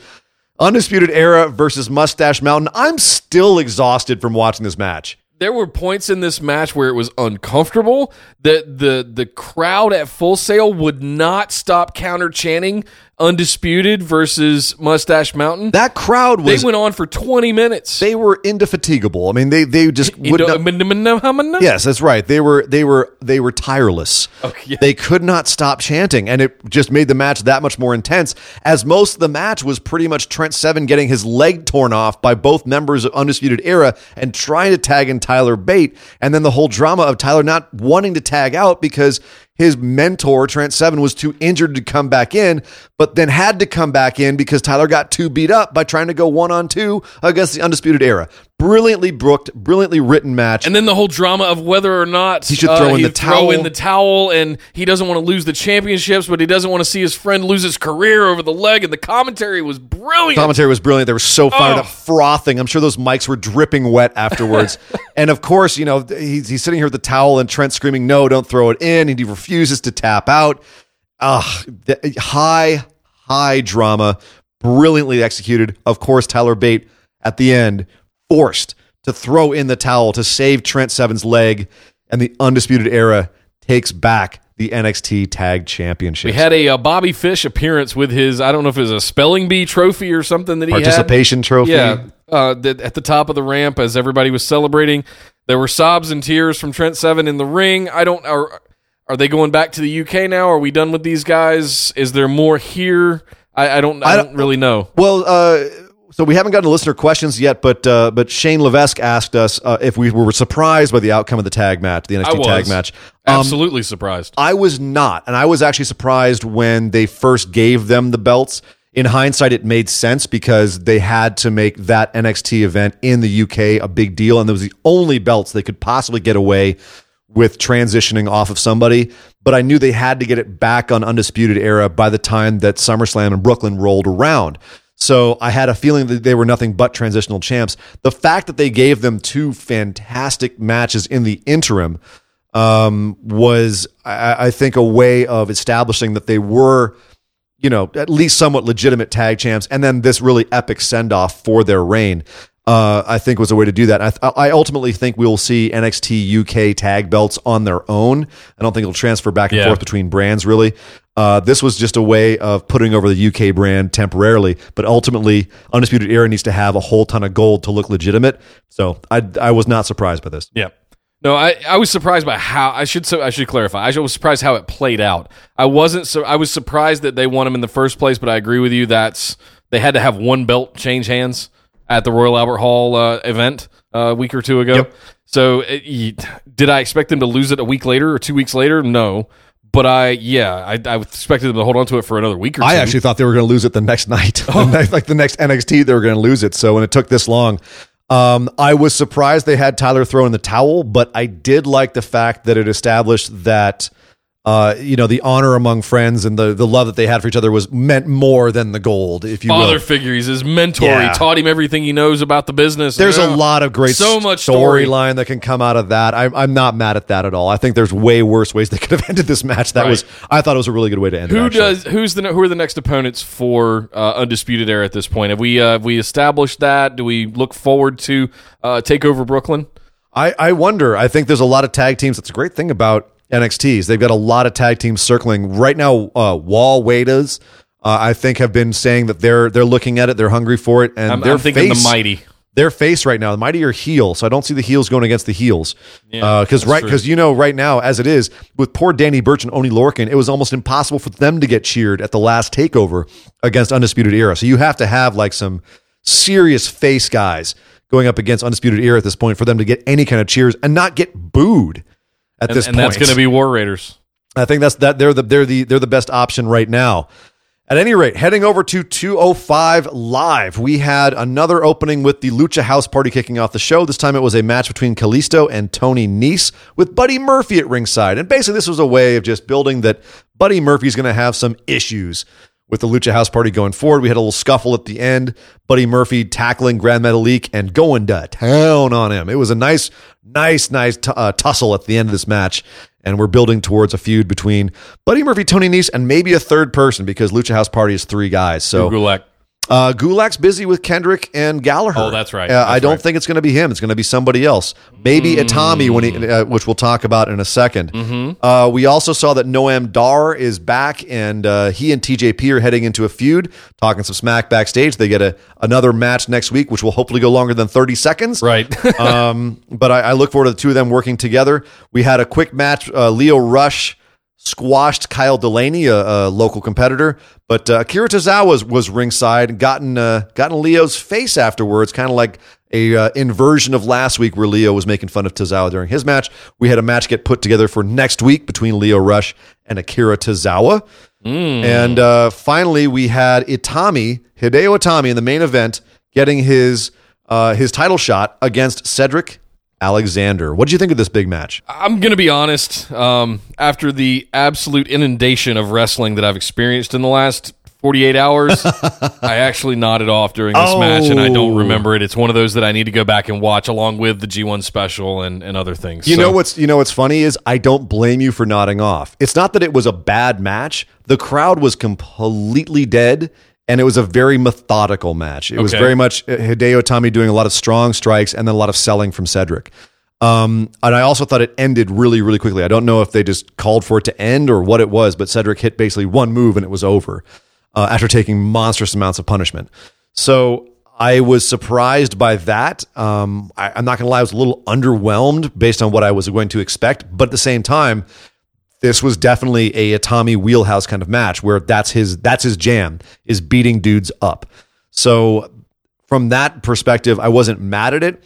Certainly as far as 205 Live goes, it was a little bit underwhelming, especially after Buddy Murphy and Mustafa Ali last week burned the house down. Yeah. But a lot of people are really coming down on this match, and I think that they're spoiled if this match is considered bad, considering some of the stuff that was seen on other WWE TV this week. I thought it was a perfectly acceptable match.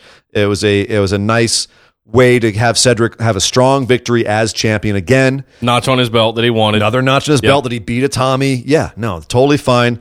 But again, I do understand why you fell asleep during it. Yeah. I'm not going to lie. At a couple points in the middle, I felt myself getting drowsy, and I had to think, like, why am I'm liking this match. I like what's happening. Why am I drowsy? Is it because there's just no heat from the audience for this whatsoever? There's no applause? Maybe. Don't know. Maybe. Yeah. Well, hey, that's enough of the WWE. We've got a lot to talk about. You took a special trip this week to go see the New Japan G1 special. Tell us about your trip, man. What were some of the highlights? I mean, the G1 special was, first of all, taking place in the historic Cow Palace in San Francisco, like one of the West Coast bastions of old school wrestling. And even new school. A lot of really historic moments have taken place there. Pat Patterson obviously was a big fixture there back in the day. But so aside from the historical nature of it, this was an awesome show. And they may have learned a lesson with Strong Style Evolved in Long Beach previously, which had sort of a mediocre card, but wasn't a bad show, just wasn't mind-blowing. Did it have more than 5,000 seats? Yes, this was a 10,000 seat arena. They only sold out about 6,300 of them, unfortunately. So pretty much the whole second deck was about half empty on the second deck. It was pretty sparse, you could tell. That's a shame. Yeah, it was kind of a bummer. One of our listeners that was actually there and met up with me, Ryan Rugani, came down to say hi, and That was very cool to meet him. And we were commenting about how good the show was, and it was a lot of fun. So it was really nice to meet him, and thanks to him for coming and saying hi and listening to the show. But as far as the show itself, top to bottom, it was fantastic. You had the typical tag matches to start off the show. All of which were fun. You know, you had Minoru Suzuki versus Ishii and Toru Yano with Zack Sabre Jr. The typical spots you expect from that. Yep. You had Kazuchika Okada and Will Ospreay. It was a bunch of great stuff. The real meat came, as it usually does, in the second half of the show. You had the Hiromu Takahashi and Dragon Lee match, which we spoke about earlier, which before the injury, by the way, was the roof came off the place. It was an absolutely insane match. Really incredible. You had, I thought it was, a lot of people sounded underwhelmed by it. I liked it. The Jeff Cobb versus Hiroki Goto match, I thought was nice and hard hitting, some good strength spots. I liked that match. But a lot of people seemed down on it for some reason. Cobb was over as hell, getting some nice chants. The two big matches of the show, obviously, and these are the ones we're going to talk about the most, and that is Jay White versus Juice Robinson, and then the big match of the night, Cody versus the current IWGP Heavyweight Champion Kenny Omega for control of the Bullet Club. I want to talk about that one first, because if you didn't watch the show, you don't know what's going on. Cody and Kenny have been feuding for a long time over who's really in charge of the Bullet Club, right? And this finally put the kibosh on that, with Kenny Omega, of course, picking up the win after some absolutely insane spots. There was a superplex off the top of a ladder that was inside the ring. There was a spot to the outside where Cody pretty much mostly missed a table and took a nasty bump outside. It was a pretty damn good match. But at the end of the day, Kenny picks up a pretty decisive win, and Cody limps off. And after that, Bullet Club celebrating, Kenny telling everyone to love each other. They start heading towards the back. And the Tongans. You had Tama Tonga Tangaloa, their real-life dad, King Haku, the scariest man in the history of wrestling. Please don't kill me, Minoru Suzuki. But they all came out and wiped the floor with all of Bullet Club. Even Chase Owens and Yujiro came out to try and stop it. Back down to the ring. They took them all out. And all of the Tongans were standing tall. They finally showed that they were splitting up from the Bullet Club. Even Cody, limping back out to the ring, is given a chair by the Tongans to finally put an end to Kenny. and he sides with Kenny and starts trying to take out the Tongans. He gets beaten down, and now they're actually, so post all this all happened, by the way, half the crowd had left. Everyone was like, cool, the show's over. This was the Bullet old, Club the old celebrating copyright dodge. what they do in NXT, exactly. They put that little thing in the corner. You're like, cool, the show's over. I can go to the bathroom and get my I gotta day back. take a whiz. Let's go. Yep. Nope. Good thing you got swerved. I looked over from where I was sitting, and the main entrance of the Cow Palace. There's people lined up all through the ramp trying to look back and see what's going on in the arena. But it looks like the Tongans have now formed a little stable of their own called the Firing Squad. Post all of this, it came out that Bad Luck Fale had actually joined with them as well. So interesting. Bullet Club is not fine. Kenny and Cody may have put their differences mostly behind them, but now we have a whole new big issue with the Tongans all rebelling, and all of them are OG. So it's going to be a pretty big deal. The core Bullet Club is back, other than the Tongans are back together. So Cody, Hangman, the Young Bucks, and but they're all later Kenny. era. They're all later era Sure. Bullet Club guys. So the Tongans are really the old school guys. The last man standing, sort of. Yeah, Fale was one of the original guys. Right. Tama Tonga was shortly thereafter. So yeah, it's a pretty nice twist on this story. But the match I really want to talk about as well is Jay White versus Juice Robinson, because dear God, this was definitely the most hyped the crowd was all night. Juice Robinson was over as hell. It was a massive night for him. He came out with, doing the whole USA thing. Juice SA now as it's being called. God. Okay. And Jay White has gone from being kind of a sort of baby face to he's full heel now. He is as heel as hell. He broke, quote unquote, broke Jay White's hand before this match. So Jay White had to wrestle in a cast on his left hand, which he was not allowed to use because it's a weapon. Right. So this whole match was really well set up. A lot of the promos before it were fantastic. And the match itself was I went from being really down on Jay White. You've probably heard me crap on Jay White before. Turned around. He did some incredible heel work here, some really good wrestling. And in addition, I want to point out Jim Ross and Josh Barnett are the Access TV commentators. Yes. They were both ringside, and there were some monstrous barricade spots in this match where Jay White was putting Juice into the barricades harder than I think I've ever seen someone go into the barricades. People were going flying, barricades were going flying, and he put him into the barricade in front of the announce desk and sent Jim Ross flying. The barricade went into the table, sent Jim Ross backwards, which gets Josh Barnett up. And he jumps out after Jay White, says, now you done fucked up now, and starts chasing him around. The crowd was really hot. They were really angry at Jay White before. I have never seen a crowd that I can think of in the last 20 years get this ugly, this quick. People were ready to jump the barricade and murder Jay White for hurting JR. And we're cheering Josh Barnett. You thought Juice was way over after this as well. It was a fantastic moment, and I want to talk about it because I'm not sure if that was a work or a shoot. And based on what came out afterwards, where we're seeing stuff where Jim Ross is saying he legit broke a rib and he had to go to the doctor, and he's been missing actual dates that he's supposed to perform. It might have actually been an actual mistake and an error, and Josh Barnett did a great job covering for it and letting Jim recover, or he may have actually legit been mad. And I'm hoping I get to interview him in the next couple of days and find out for real. Fingers crossed if I run into him. Okay. But at the same time, that was a really interesting spot where it did a really good job hyping the match and making the match even more intense. And when Juice Robinson finally picked up the win at the end in a fantastic closing sequence, it made the roof came off the place, and people were jumping up and down. The biggest pop of the night, hands down. It really did help the match. So I'm of two minds about it. I don't want to see Jim Ross get hurt. Of course. But at the same time, man, it really worked for the match. Well, we've been high on Juice Robinson since the G1 last year, since the G1 Climax last year. Said he was one of the ones that probably had the best G1 of last year. So he's been riding this wave ever since then. Do you think he gets some big shine off of the G1 special going into the G1 Climax tournament? He's now the U.S. champ. He's got his first belt in New Japan. Absolutely. This is a huge deal for him. And for him to win it in America, he's now the first American to hold the belt. Before it was a Canadian and then a New Zealander. So it's a big deal for him to get this.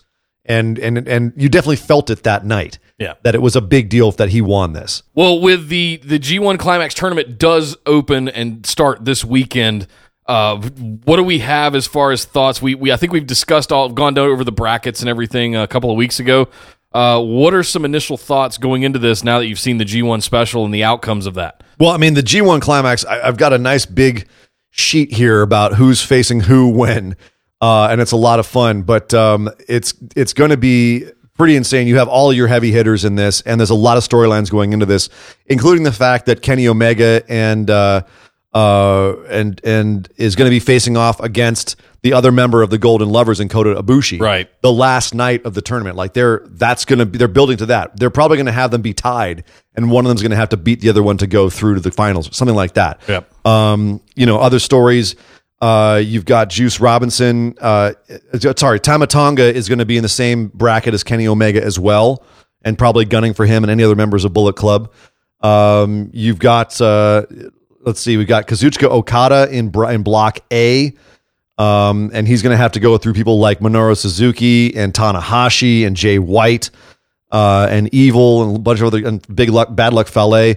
It's going to be an absolutely monstrous event, and I'm so looking forward to this. I'm going to be watching so much New Japan over the next month. My eyes are going to bleed. Be ready for the shows to be a little New Japan heavy over the course of the next few weeks because it's a nice break. So between now and SummerSlam, we can focus a little bit more on what's going on in the tournament. Absolutely. And, especially coming off of Extreme Rules, like it's a good chance if you haven't been in New Japan, if you want to learn who some of these big guys in New Japan are, it's a great way to do it because you have tons of matches, a lot of these personalities playing off each other. A lot of storylines are coming together for this. And there's a loser-style bracketology, or what do they call it? Win-loss bracketology system that goes into each of these, almost similar to like a World Cup or something like that, where you have wins and losses, and certain losers face off against each other, and it's like the opening round of the World Cup. Yeah. Only it goes on for a month. It's a round robin with tons of guys. I've actually got a really cool wall chart of it. I'm going to put up in the Facebook discussion group, so anyone who wants to play along with the G1 Climax can do so at their discretion. Nice. Heading over to the Temple, let's talk about what went down in Lucha Underground this week really quickly before we get to our listener questions. I've not seen it yet because I buy it on iTunes and we don't get it until the next day, which is today. So again, more wrestling I've got to watch this weekend to get caught up. But Ian, what went down on Lucha Underground last night? Well, it's actually, again, Lucha Underground is making some big moves on every show where they're killing off characters right and left. This week, Matanza sacrificed Cortez Castro to the gods, a guy who's been there since the first season. First episode, I think he was there. Yeah, he was a member of the crew back in the day, and he turned out to be a cop. He was really a double agent. Also, at the end of the show, this was trippy as hell. You remember at the end of last season, Masquerita Sagrada, the Rabbit Tribe were saying he was the White Rabbit, and he was weirded out at first. All of a sudden, he seemed to know what they were talking about and said, "I'll lead you to the White Rabbit." Well, this week he said, "I'll lead you to the White Rabbit, but to do so, you got to do this," and then they murder him and smear themselves in his blood. Wow. Yeah. It's hard to describe because it's really trippy. If you don't watch, Masquerita Sagrada is a little person. I don't know what you. He's a mini. He's a mini. That's the word I was looking for. Thank you. So it's an interesting dynamic to have someone who is the Rabbit Tribe chasing around a mini dressed in white. Yeah, right. Yeah. No, and I have a feeling the Rabbit Tribe is going to get into some really weird stuff if the preview for the season is any indication. Oh, yeah. The fact that they started off with killing Masquerita Sagrada and bathing in his blood is a good indication of where things are going. I mean, we're going till Thanksgiving, folks. We got a long way to go. And I can't wait. That was weird as hell. But we also had a match between... It was a triple threat between all three members of the Trios Championship team. So Killshot, the Mac, and Son of Havoc. All had a match, and the two winners, basically the person who got pinned, would not receive an Aztec medallion. So the guy who doesn't get pinned and the guy who does the pinning gets the Aztec medallions. And the Mac ended up standing tall, and both Havoc and Killshot were knocked out. And he was like, "Who do I pin?" He pinned Killshot. So he and Son of Havoc get a medallion. But now the trios, they're not looking so good. Killshot was not happy about that. Bad blood between the Mac and Killshot, as you can understand. In the main event, you had Cage having to go through Mil Muertes to get the Pentagon Jr. As you'd imagine, wait to watch this. It was hard hitting. It was brutal. Not as gnarly as the three-way between the two of them and whatever we call him, Sami Callihan's character from last season. But Jeremiah Crane. Jeremiah Crane. Yeah. Was not as brutal as that, but it was definitely hard hitting. At one point, Cage was out in the audience cheering for himself, and Pentagon jumped up, pulled off a hoodie, and beat the crap out of him, sent him back in the ring to take a flatliner. Katrina refused to give the lick of death, which is interesting. Maybe eating the 1,000 souls of Phoenix has changed her somewhat. Yeah. Changed, giving her a bad... Never mind. I'm not going to go down there. Yeah, maybe she's going face. Nah. Please don't. But yeah, next week we're getting Pentagon Jr. versus the Machine, Cage. Oh boy. We'll see what happens there. Cage may die. Well, or he might lose an arm. I'll tell you that. Well, hey, let's head over and do some listener questions because there's quite a few of you guys. Sorry if we don't get to your questions this week. There have been so many of them, and we love you guys for it. We're trying to pick out the best ones or consolidate ones that are similar so that we can answer them at the same time. But we've started off at the opening here what we're going to call the Brock section. We had a lot of Brock questions. There's a lot of Brock chatter in As you would understand, that was kind of the big deal this week. Yeah. We had, Jasper Lynch was asking if they should strip Brock from his title and if they should do a match at SummerSlam with Lashley, Reigns, Balor, Joe, Braun, and Drew for the title, or like other people to get rid of the Universal belt. Right. So basically the question, should they strip Brock of his title? Nicholas Yates said, do you think that Brock will make it to SummerSlam after the UFC thing, or do they have Braun do a cash-in? So basically, here's two options we're being given so far. Do they strip him? Does Braun cash in before SummerSlam? Or Edward Acrease asks, will Braun cash in at the UFC match, which is going to be all the way next year? He says, just kidding, but what do you think the plan for Brock would be if, say, he gets injured during the fight and the title's away for longer? So really quick, let me hit up Edward Acree, because that match, the UFC match, is not going to be until at least January. Right. And there's no way they're keeping the title on him until January. No. There's no freaking way. The other questions were, does he make it to SummerSlam? Does Braun cash in before SummerSlam, or do they strip him of the title before SummerSlam? I think he makes it to SummerSlam and he drops the title to, it's what we thought would happen at WrestleMania. He's going to drop the title to Roman Reigns. And I think Braun may have a failed cash in on Roman Reigns. That's kind of where my headspace is at right now. If I think that the smart thing to do would have Braun have a legit cash in on Roman Reigns. Flip it around and have Roman Reigns win, but have Braun immediately cash in. That's what I'm talking about. Yeah. And then you have a whole program between the two of them, and Brock can go beautiful. Juice himself piss off up. Brock. Yeah, whatever. Go piss in a cup, which you're gonna have to do a lot. But yeah, I don't think they're gonna strip him. No. The fact that they have just come out and said that he's booked for SummerSlam, I think means that he will make it to SummerSlam as the Universal Champion. Well, that would also sully the whole movement they had about he's now the longest reigning title holder, whatever, beat CM Punk's record. I think it would sully that if they just went out and stripped him of it. Yeah. But it is what it is at this point. Although I do like the idea of having a huge match for the title at SummerSlam, like Jasper was talking about, where it's just a big cluster of all the biggest guys. Yeah. I wouldn't be mad at that. Let's see some other questions here. Do you think, it's from Jay Hovell, do you think the writing on the wall, do you think the writing is on the wall for New Day as they are now on the pre-show? No, not at all. Far from it. They're continuing to innovate. As much as you can innovate with pancakes and food items, foodstuffs, but they've gone from, what was it? It was cereal, unicorn horns, something. So they're continuing to do their thing. They're having a blast. The up, down, down stuff that Xavier Woods is doing is just blowing up and huge. They are fine. Let me put it this way. I don't think the fact that they're on the pre-show is indicative that their time is up. I think it's just they're starting to wind down. I really do. I think the new day will not survive into the new year. I think that they will split up sometime in the future, in the probably near future. Yeah. I don't think the pre-show is indicative of that. I think it's indicative of a huge card where they're not fighting for a belt. The fact that they're facing off against one of the hottest new teams on SmackDown Live in a tables match. The fact that last year they were also on the pre-show against the Usos. Multiple times. A couple times. Is a sign, and they see that as motivation. Oh, we're on the pre-show? Cool. We're going to steal the show. Yeah, exactly. So, no, I don't think that's writing on the wall at all. But I do think that they're probably going to split them up at some point in the relatively near future. Next up, Ryan Rugani brought up an interesting point that I had not really considered yet, and it's around the idea that Daniel Bryan continues to deliver these ideas for programs, and he continues to get turned down, but he's not mad at it because he's just happy to be back. are we seeing the beginnings of the potential exit of Daniel Bryan from the WWE to go off and start another thing, a la All In or something like that would just completely blow up around him in a good way? What Ryan Rugani actually said, and it was nice to meet him. Nice to meet you, Ryan, at the G1.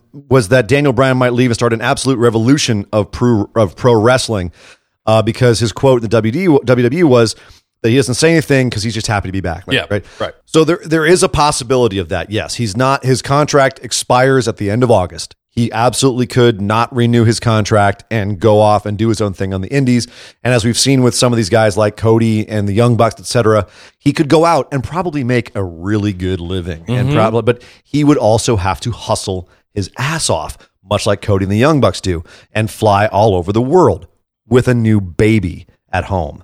I think, and a wife that's running like 5 businesses. Yeah, exactly. They're crazy busy right now. I personally think it's a lot. I only know that because I watch Total Bellas. So I'm just full disclosure. Of course you do. I think it's much more likely that he re-signs. And from what I'm hearing, as far as early rumors, as far as things that they're teasing with him, like teasing the Miz feud this week. Samoa Joe. The possibility of an actual Samoa Joe feud, which Nick has been touching himself over for a few months now, and I don't blame him. I don't see Daniel Bryan going anywhere else. Look, I really don't. Bryan Danielson has done the indie scene. He did it for 10 plus years before he ever got to the WWE. He knows what that life is like. He knows where his bread's buttered. He's got it really good at the WWE, and that's why he's being quoted as saying things like, I don't say anything because I'm happy to be back. Yeah, I'm happy to be getting paid this amount of money and not having to go bust my ass and break my hiney every night on the indies. He does like the stiffer form of wrestling. He's gone on record as saying that. Yeah. Here's the thing that I think is going to happen is that he's going to, he probably will in some of these meetings tease, well, I can always go to the indies, and just as a way to getting a nicer paycheck. I think WWE would be crazy not to pay that man his money. Yeah.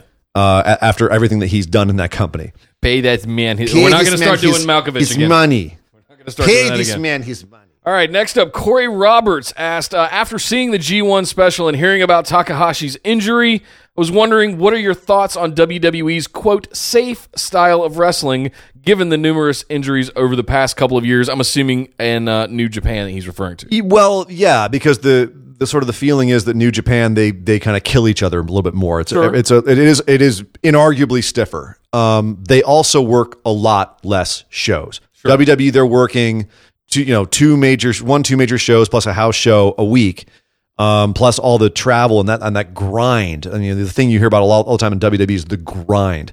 And one of the reasons why they work a bit of a safer style in WWE is to be able to maintain endurance. Yeah. Yeah. You're taking a lot more smaller bumps, whereas in New Japan, you take fewer, stronger bumps. So once a month or so. Right. And also you have some guys who are willing to go out there and try some more high risk moves. With the particular move as it relates to Takahashi, the move was just a botched move. I'm not even sure what the hell they were trying to do with that move. And I've seen a lot of Takahashi matches where he goes for really, really dangerous moves, but executes them flawlessly. And at some point that will catch up with you. It happened with Will Ospreay and Marty Scurll earlier this year at WrestleMania weekend, or just before WrestleMania weekend, excuse me. But it happens as I think that Corey's pointing out here, it happens in all over the place. You've got Dean Ambrose, who's currently out with an arm injury in WWE. Fandango and Goldust are currently out. Goldust because of his knees, but Fandango because of a shoulder injury. Like, injuries are going to happen in this sport, in this activity. Like, it's going to happen. Obviously, you want to try and avoid the really scary, horrific ones like Shibata, like potentially what could have happened to Takahashi. But that being said, I really don't know that I agree with the idea that WWE is so much safer than New Japan. I think they just have to work a different way because they have a different schedule. Yeah. And in some ways it might actually give them more wear and tear in the long run. Yeah. Well, next up, Deuce Elefante. What's up, man? Regarding 205 Live, who dethrones Cedric Alexander and when? Yikes. For me, it's Ali or Buddy Murphy. It's really? Still? One of the two, yeah. I think Buddy Murphy's probably going to be your next champion. Go from a face to a heel. The match they had, I just don't know who's next if we've moved on past those feuds. Well, Buddy Murphy is going into a feud with the Lucha House Party right now. Drew Gulak came out this week and said he was gunning for Cedric Alexander, so I think it's Gulak. Okay. And I think it could happen anytime in the next couple of months. But or Cedric gets past Gulak, I'm not sure. But after him, I don't know who it would be. Cedric had a pretty strong win this week, so yeah, against that's a good question. Yeah. Eric Elledge asks, what do you think the ceiling is for Drew McIntyre? Can you see him being the face of the company over guys like Roman and Lashley? Also, do you think Becky can carry either women's division if given the opportunity? So let's look at this one at a time. Yep. What is Drew? Let's ignore the ceiling for Drew McIntyre. Let's just go straight for, can we see him being the face of the company over guys like Roman and Lashley? 100% yes. Yes, absolutely. That's the ceiling, is the guy. And I think that is the plan. I hope that's You've certainly the plan. got Roman, you've got Braun maybe in there, and I think Drew is the next one. This is not the chosen one Drew McIntyre anymore. This is world seasoned, comeback from heartbreak Drew McIntyre, fixed his game. This dude can absolutely take your company places. And I can tell you that from seeing him live at an NXT event. The dude is legit. I got to chat with him for 30 seconds and take a picture with him when we were there in Riverside. And just a nice world-class kind of dude. Well, he gives you the feeling of being the guy. Yeah. He really does give you that feeling. And that's something that you can't teach, Enzo. What I would say to counter that is I could also see AJ Styles doing it, but if you want the Vince McMahon WWE prototypical big dude being the face, it's Drew McIntyre, and absolutely I can see that over Roman Reigns and Bobby Lashley, of course. Yeah, and he's got the look. Yep. He's completely got the look. As far as Becky, yes, I do think she can. She needs to be given a push and the time that's involved in that. I don't think that she's a superstar on the level of, say, Charlotte, who just has that ephemeral something, kind of like Drew McIntyre, but Becky absolutely can be the face of a division. Yeah. I'm 50-50 on Becky still. Like I said a few weeks ago. I don't know. Could she care? She certainly did at one time when they first did the brand split in the draft. And no one questioned it. And nobody we were all like, hell yeah, she's the SmackDown Live Women's Champion. Since then, yep. She hasn't, in my opinion, she has not fallen as far as Sasha and Bayley as far as the original Four Horsewomen. She still has some feeling of legitimacy around her. They haven't buried her like those two. But so they have more work to do on those two, I think, than they do on Becky, who I think they're building back up. Yeah. Wait, next up, Brandon Monroe asked us, what was your first memory? Oh, I love this question. What was your first memory of pro wrestling, and how has it impacted your view on wrestling? I'll let you go first on this. What was your first memory of pro wrestling? Oh, my first memory. You see, here's the problem is I was pretty young, so it's all kind of muddled together, and I don't really remember which really happened first, but it's a lot of when I think about what would be the first one, there's like the Jake the Snake and Macho Man feud where the Cobra was biting Macho Man's arm while he was trapped in the ropes. There was Macho and Miss Elizabeth getting back together, the Superpowers breaking up, Earthquake sitting on Damien with Jake the Snake. A lot of Jake the Snake and Macho Man memories in my first. A lot of from that era, and I'm trying to remember what was together, like Bobby the Brain and Mr. Perfect. So it's hard for me to think what actually was the first memory. I'd have to go back and see, like in reality, which one of those was first. Yeah, like what actually came first, so I could say that's my first memory. But how it's affected me, I mean, geez, I like Jake the Snake and Macho Man over anything else. I think that's pretty much defined who I like in wrestling ever since. And the fact that I was drawn to stuff like Jake the Snake sicking his snake on Macho Man. That's probably why I loved ECW back in the day. That's why I loved like a little bit more edge in my matches and stuff where you can't tell if things are real or not, or if they're so real that you question what you're seeing, really. Yeah. And as far as the Superpowers breaking up, the feeling that you can't trust anybody. Yeah. So I'd say that's mine. What about yours, sir? Well, my first memory of pro wrestling was when I was less than 10 years old, but I don't remember what age. I have distinct memories of going over to my grandfather's house with him chain smoking Chesterfield non-filters just constantly, and he had one of those giant I think I've told you this on the show before. They had one of those giant satellite dishes in the yard, so he could watch the territory stuff in the 80s. And I distinctly remember Iron Sheik because of the headdress and because of everything else. And I distinctly remember Ric Flair.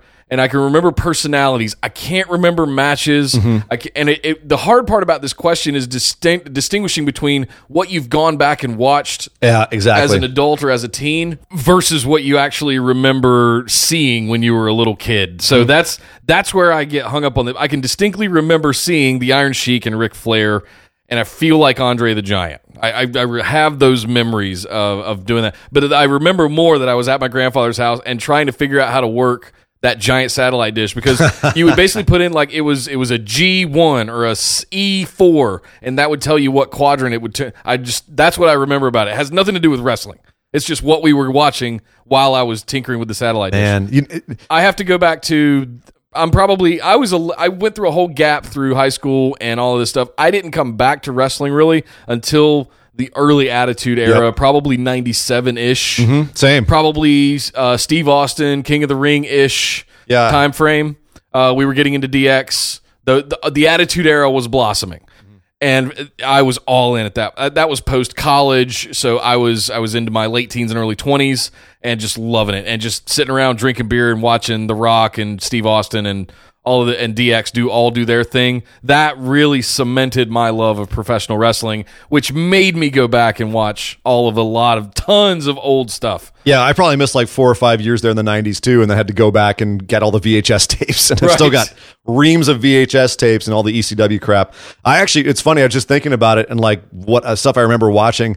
Rock and Wrestling, the cartoon that they actually now have on the WWE network for $9.99. Yeah, some episodes.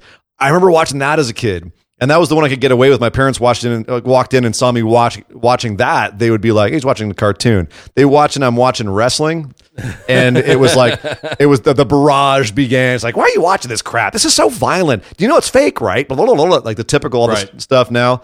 And whereas now that we're doing this podcast, my mom loves to tell everybody, "Oh, he was a Hulk Hogan fan as a kid." I was not, Mom. No. It's the only person you know in wrestling. That's the only person you know, so that's what you bring up. Anyway, moving on, one last question. Aaron Collier says, fantasy booking question. Ooh. Eddie Guerrero in his WWE prime, who would you book him against now from any promotion? Like Omega versus Eddie would be amazing, or Eddie versus Andre Cien Almas, Eddie versus Adam Cole. Who you got, Nick? I'm going to be real quick here and not get into it because we're way long at this point. Eddie Guerrero versus AJ Styles. I'll just leave it there, and you guys can all over yourselves. That's the match. That's it. That's yours. That's mine. Eddie versus Ricochet. Oh, see that very close second. I think I would love to have either one of those. Yeah, I mean, really, Eddie versus anybody, because that would mean Eddie's still wrestling, and that would be the ultimate. He could be wrestling James Ellsworth, and I'd be happy. Yeah. So, all right, Ian, 60 seconds, lightning round, other news to wrap up the show. Ready, set, go. Caitlyn is returning to WWE in the Mae Young Classic. She was a former Divas champ and winner of NXT Season 3 back when it was a reality show. So Caitlyn will be back. Also, Rhea Ripley will be back for the Mae Young Classic as well. She's looking real jacked, baby. She made an impression last time. That's a chick who could go a long way in WWE. Great look, lots of athleticism. Lots of upside, too, as well. Much Charisma. like Toni Storm, she's only 21 years old, so big future for some of these ladies that are coming up in the next generation of women's wrestling. Speaking of ladies, Tessa Blanchard just signed a 2-year contract with Impact. Looks like she's going to become the female face of Impact, although there's some other pretty good contenders over there. They're building up another pretty good women's division over there. Fantastic. This came out. Staples Center was almost the host of All In. What? Yeah, right here in LA. And so I'm really bummed about this. Damn it! Apparently, that would have made everything better. We could have actually gone to it and not had to spend thousands and thousands of dollars on plane tickets and hotel rooms. If we could have even gotten them. Yeah, if we could have gotten tickets, right. But apparently Staples Center said they only wanted wrestling from WWE. Smells like someone else needs to go the way of Madison Square Garden, he thinks. Needs to be convinced by Ring of Honor and New Japan. We mentioned that Goldust had double knee surgery and Fandango had shoulder surgery, both of them out for at least 6 months. And finally, we will be going to PWG's Three Mendes event tomorrow night in downtown Los Angeles. We'll be talking about that next week on the show. Yes. Well, thank you very much for those updates, Ian. Let's get out of here, guys. Thank you very much for tuning in to yet another episode of the Busted Wide Open podcast. As we said at the top of the show, be sure you come over to Facebook and join the Busted Wide Open discussion group. Hang out in there. That's where we post all of our big announcements for all of our fans and listeners. You can just search for it on Facebook and find it there. Also on Twitter at BWO Podcast. Come follow us there. And if you like what we're doing, we are going live here in a couple of weeks. We're going to be doing a live test event next Monday, right after Extreme Rules. So I will put something up in the Facebook group for that. But earmark August 2nd, 5 p.m. Pacific time. Thursdays at 5 p.m. we are going to be live on YouTube live streaming the recording of the show. I think That's is correct. the right way to say it. We are going to be doing a recap and analysis episode of Extreme Rules this coming Monday. Right after we record that at 3 p.m. Pacific, we are doing our live test. That's where it all starts and kicks off. And then we'll be doing our regular show next Thursday where we're talking about the G1. After that starts kicking off, we're talking about the Fallout shows, Raw and SmackDown from Extreme Rules, NXT 205 Live, and everything else we can get our grubby little hands on. Yes, if you want to support this show, every little dollar counts, and we're going to have some new tiers very soon, but head over to patreon.com. Like Tears for Fears? Not Tears for Fears, tiers of patronage. Oh, I see. With all kinds of really cool rewards. We've got it all worked out. I've just got to go update it. You can head over to patreon.com/BWO and sign up, throw a couple of bucks in the tip jar for us, help us move forward and continue to produce this, your favorite wrestling podcast. And last but certainly not least, we're going to have some new designs up on the store at orbitaljigsaw.com/store, along with all of the other shows from Orbital Jigsaw. And don't forget to like, share, and subscribe our show on the podcast app of your choice. And on YouTube. And now on YouTube, yes. And we will be actually streaming live. You can see our ugly mugs up on YouTube coming very soon. And as well as many other podcast platforms. The best thing you can do, however, is tell a friend. You have any buddies, any people you know who like wrestling, who are at least a little bit interested in wrestling, send them our way. And if you like our show, give us some feedback. Shoot up a comment or a review on your podcast app of choice or on Facebook. Let us know what you think. We love making the show something a little bit more like what you want to enjoy every time you listen in. But I'm Nick Howell. You can find me on Twitter at Nick Podcasts. And I'm Sir Ian Dangerous. You can find me on Twitter at Sir Ian Dangerous. But by God! Somebody stop the damn match! This show is part of the Orbital Jigsaw Network. For more episodes, subscribe to us on iTunes, Google Play, or Stitcher Radio. For details and show notes from each episode, check us out, orbitaljigsaw.com.